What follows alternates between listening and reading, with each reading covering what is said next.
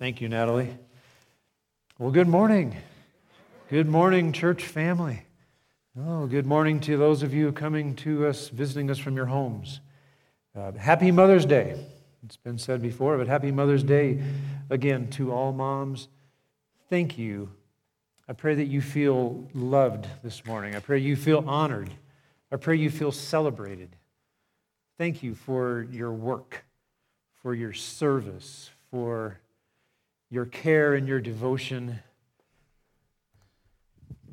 Yes, thank you for your influence. Thank you very much. Yes, my mother, it's been mentioned, my mother is now in heaven this morning, as are some of your moms, experiencing joys that, the joy of complete restoration, and experiencing things that I can only imagine, or I can't even imagine right now. And we'll see our moms again. But for now, we cherish the memories of them. Amen? Amen. Yeah, when I was quite young, I thought that dandelions were flowers. You know, the dandelions, those things that crop up in abundance this month of the year. Well, nature put those dandelions out there in abundance in the fields and in my yard. For me to bring to my mom. I thought that was their sole purpose. So, you know, I could bring them to my mom. I love bringing dandelions to my mom. And she never discouraged me from doing so. You see, Mom never told me the truth about dandelions. Yeah, she just never did. She would always honor my gift. She would always put them in water and just display them very proudly. My mom also was the one that guided me in accepting Jesus as my Lord and Savior. She knelt beside me at my bed and was with me as I prayed that prayer. I think I was really only 5 years old, but I'll never forget it. So thank you, Mommy, and happy Mother's Day to you all. So yes, we are continuing in our series today called Why Jesus? Why Jesus? We've been asking and pondering some of the challenging questions of our faith. And today, yes, the question before us is, who was Jesus, actually? And why should I listen to him? Who Jesus was, who Jesus is a very important question. Perhaps the most crucial question we can ask in our faith journey. Who Jesus was and who he is a question that has intrigued and tantalized for over 2,000 years. So what do people think?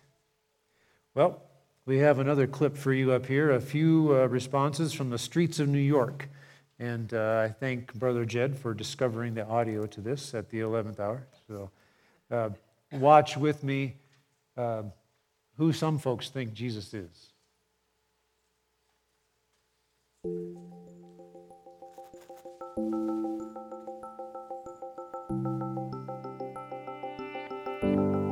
Historical figure?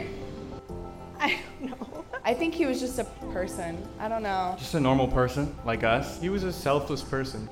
I have no clue. He was a man. I think he was marketing genius because he got people to believe him. I don't think he's the son of God. I don't believe that at all. If David Copperfield was in the day of Jesus, he would be Jesus. I'm pretty sure he existed. I'm not gonna say that he didn't exist. He was God's son, but so was Gandhi, and so was Muhammad, and so was, we're all God's children. Jesus is someone I pray to. Well, Jesus is my Lord and Savior, and he, to me, is the symbol of just ultimate forgiveness and ultimate love. He's sort of that constant figure in my life. Jesus is also Isa in Arabic, and he was a messenger as well. He was just extremely enlightened, religiously and morally. Was somebody that just tried to impart wisdom on others and make the world a better place. I think he saw something that a lot of people didn't see and still don't see in others. And I think that's just a lot of love and hope. Jesus sort of seemed like an ominous figure. He was God, and it was hard to relate to him. But I think as I've grown in my faith a lot, I've really started to see Jesus as my closest friend.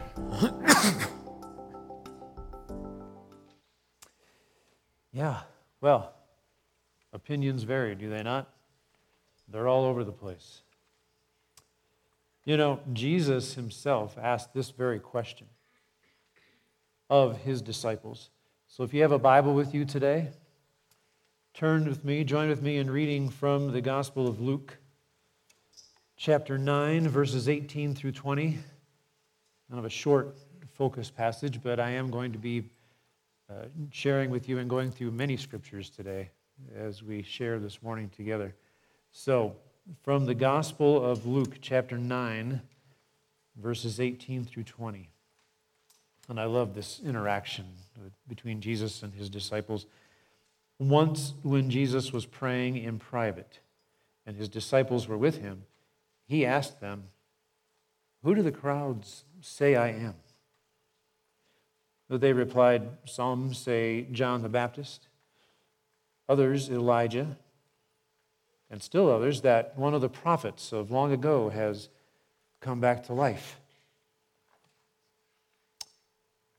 "But what about you?" he asked. "Who do you say I am?" And Peter answered, "The Christ of God." The Christ of God, the word of the Lord. You know, it was at once a universal and very personal question, and it remains as such today.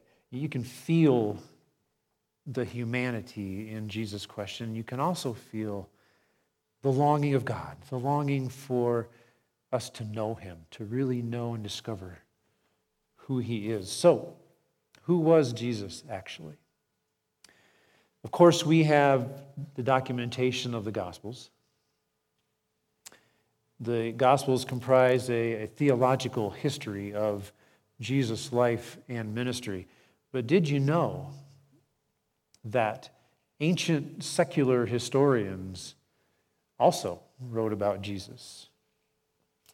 I have a couple of them I'd like to share with you just to, if your heart is seeking today who Jesus really was, who he is, or maybe you've ever asked that along the way, along your faith journey, just want to provide some things to consider today to answer that question. And so here are a couple of secular historians. One was Tacitus, who was a Roman and not a Christian. And he recorded this particular history in AD 115. He was talking about the burning of Rome at the hands of Emperor Nero. So, hear these words from Tacitus, talking about Nero fastened the guilt and afflicted the most exquisite tortures on a class hated for their abominations, called the Christians by the populace.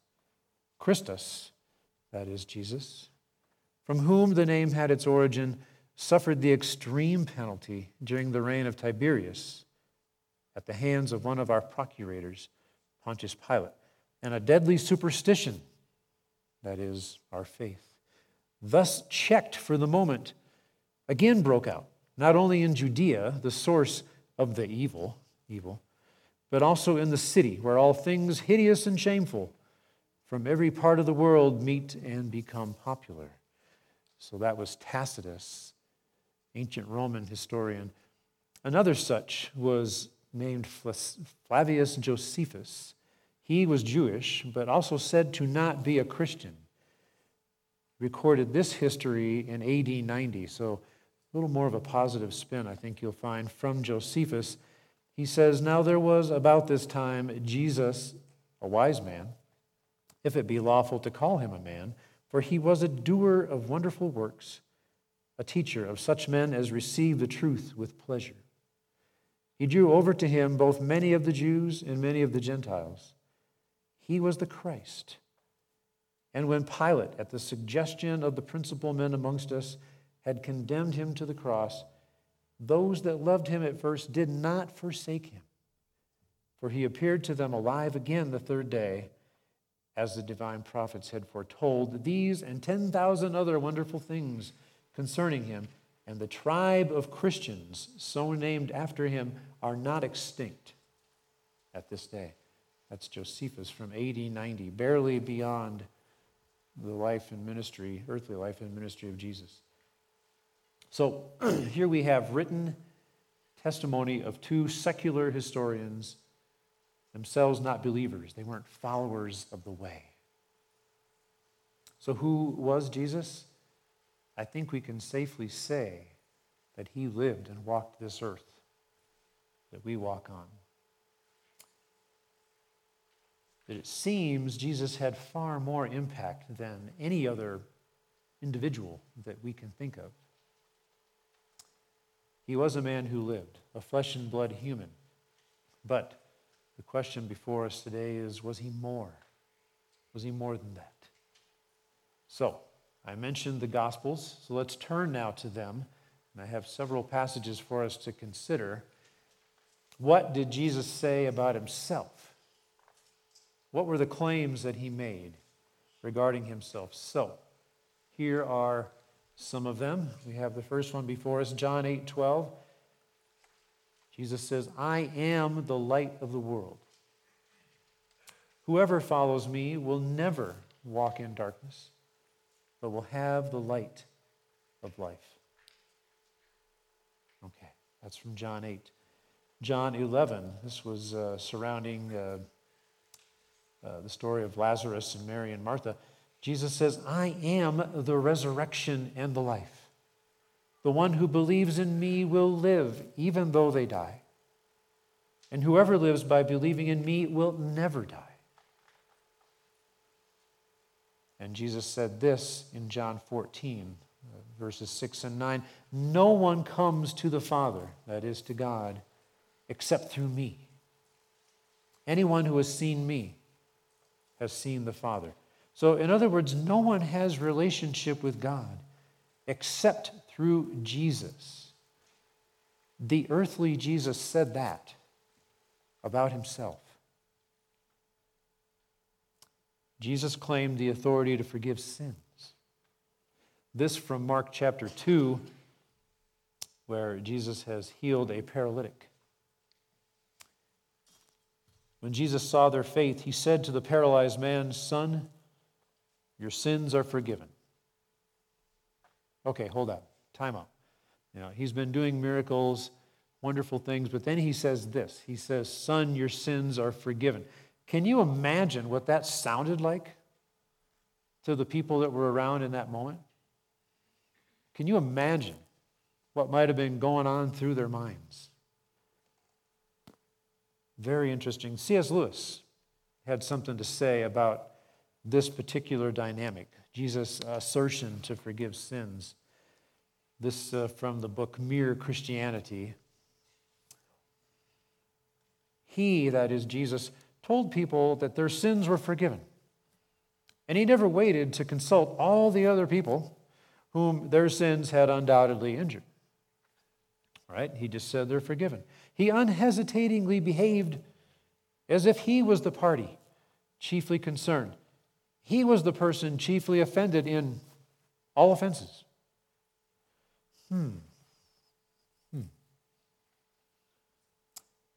Jesus said he would judge the world. This from Matthew 25. When the Son of Man comes in his glory and all the angels with him, he will sit on his glorious throne. All the nations will be gathered before him, and he will separate the people one from another as a shepherd separates the sheep from the goats. Are you gaining a sense of the magnitude of these claims? This that the human Jesus would say about himself? Have you ever pondered these things? Jesus also said this. He was one day dialoguing a bit with the Pharisees, and they throw in Abraham, the father of their faith. John 8. Very truly I tell you, Jesus answered, before Abraham was born, I am. Now that I am has a familiar ring to it, right? We see that in the Gospel of John. Also brings to mind the dialogue Moses had with the burning bush, right? Back in the Old Testament. Before Abraham was born, I am. Jesus said this as well. John 10 says, my Father who has given them, that is, people that have come to believe in him, who has given them to me is greater than all. No one can snatch them out of my Father's hand. I and the Father are one. So Jesus is claiming to be God. Wow. These are some extraordinary things to say about oneself, wouldn't you say? Can we believe Jesus when he says these things? Is there evidence to support these claims that he has made? Are there reasons to believe the things that he said about himself? Well, I asked you to consider some things with me. Consider several things that would provide a foundation for that. First of all, think about the teachings of Jesus that we have loved and read throughout our lifetime, the Sermon on the Mount, the parables, etc. Jesus' teachings are said to be the wisest, most soul-piercing that have ever been uttered by human lips. His teachings have become a pillar of civilization in the West. His teachings have formed a foundation for many of the original laws of England and North America. And even how we tell time, yes, based on Jesus' life. Consider that. Consider the character of Jesus. You know, the compassion that Jesus exuded for the least of these, for the marginalized, was unparalleled. Even on the cross, as he is still hanging there bloodied and humiliated and near death, Jesus appeals to God the Father on behalf of his executioners, saying, Father, forgive them, for they know not what they do. Consider that. Consider that Jesus fulfilled so many Old Testament prophecies regarding him as the Messiah, as the Christ. Throughout his earthly life, Jesus fulfilled over 300 Old Testament prophecies. These were uttered and written by different voices, different human authors over a span of 500 years. 29 of those were fulfilled on the day of his death, on the day of the crucifixion.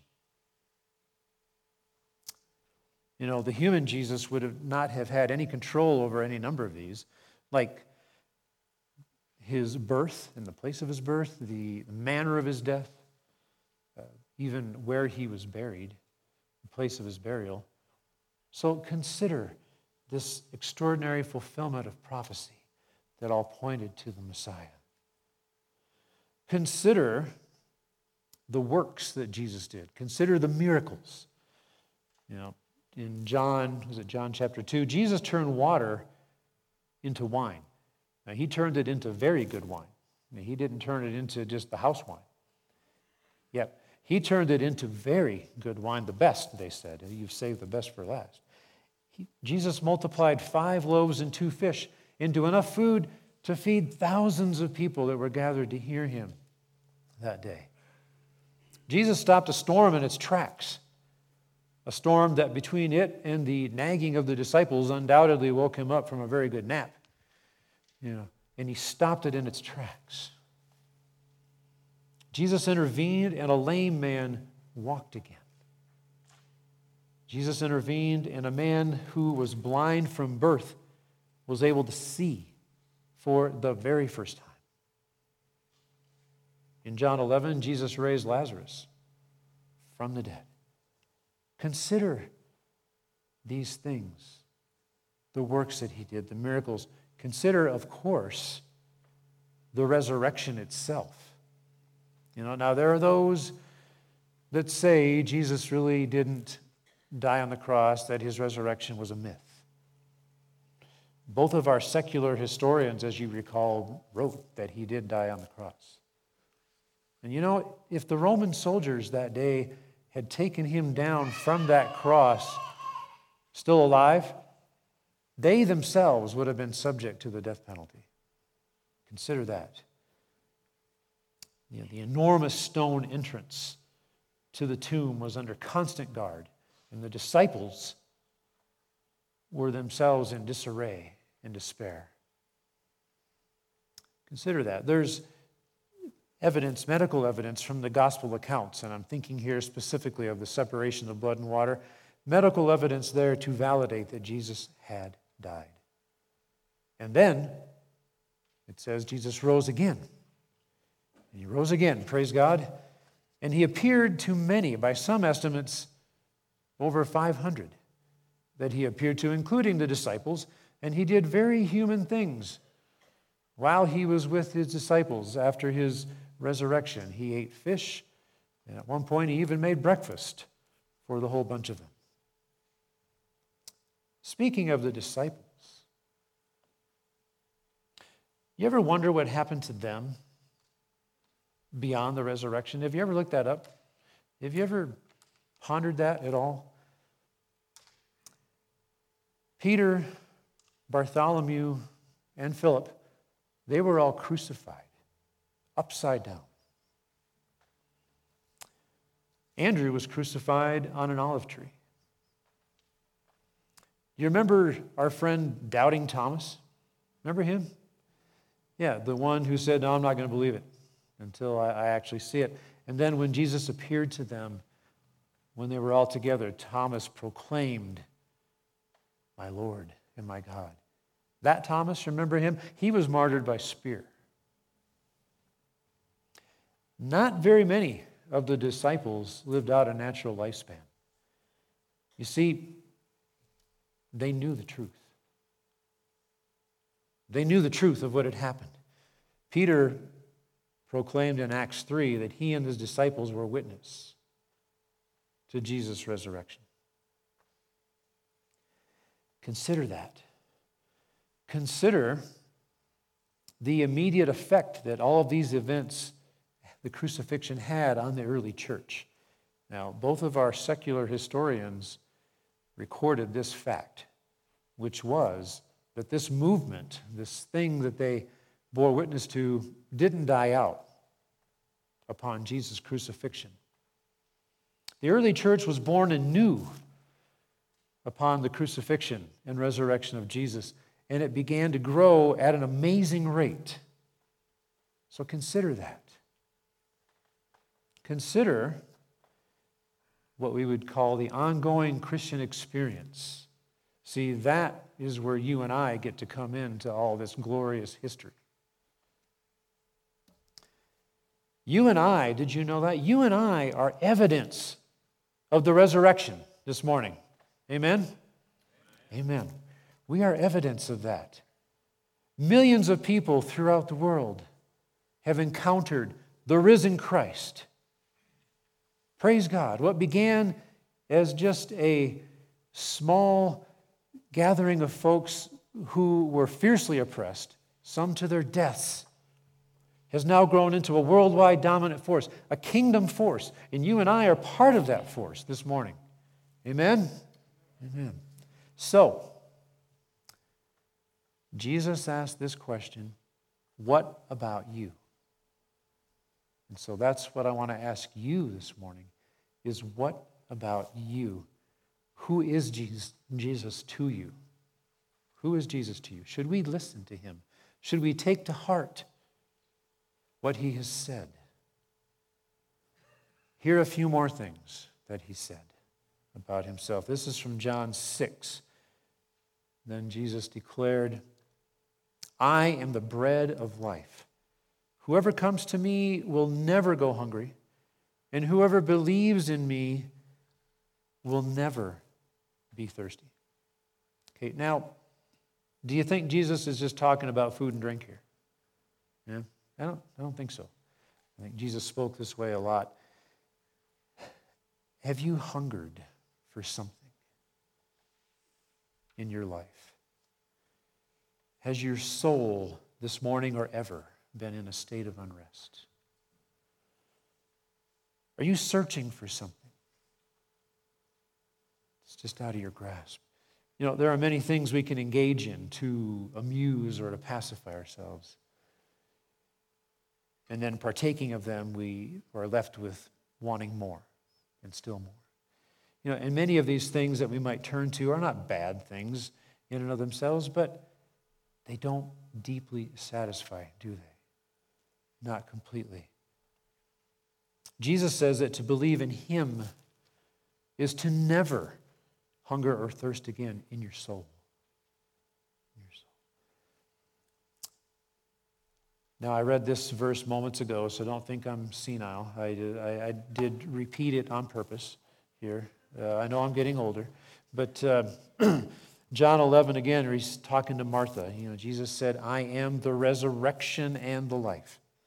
The one who believes in me will live even though they die, and whoever lives by believing in me will never die. Are you hearing this morning? Are you hearing it? Jesus also says this to us in John 14. He says, Jesus answered, I am the way, I am the truth, and I am the life. No one comes to the Father except through me. Jesus is saying to us today that to believe in him is to lay hold of eternal life. Life everlasting. Do you believe that this morning? Yes. Have you claimed this for yourself? Who is Jesus to you? Do you honor him in your day-to-day life, in your rhythm?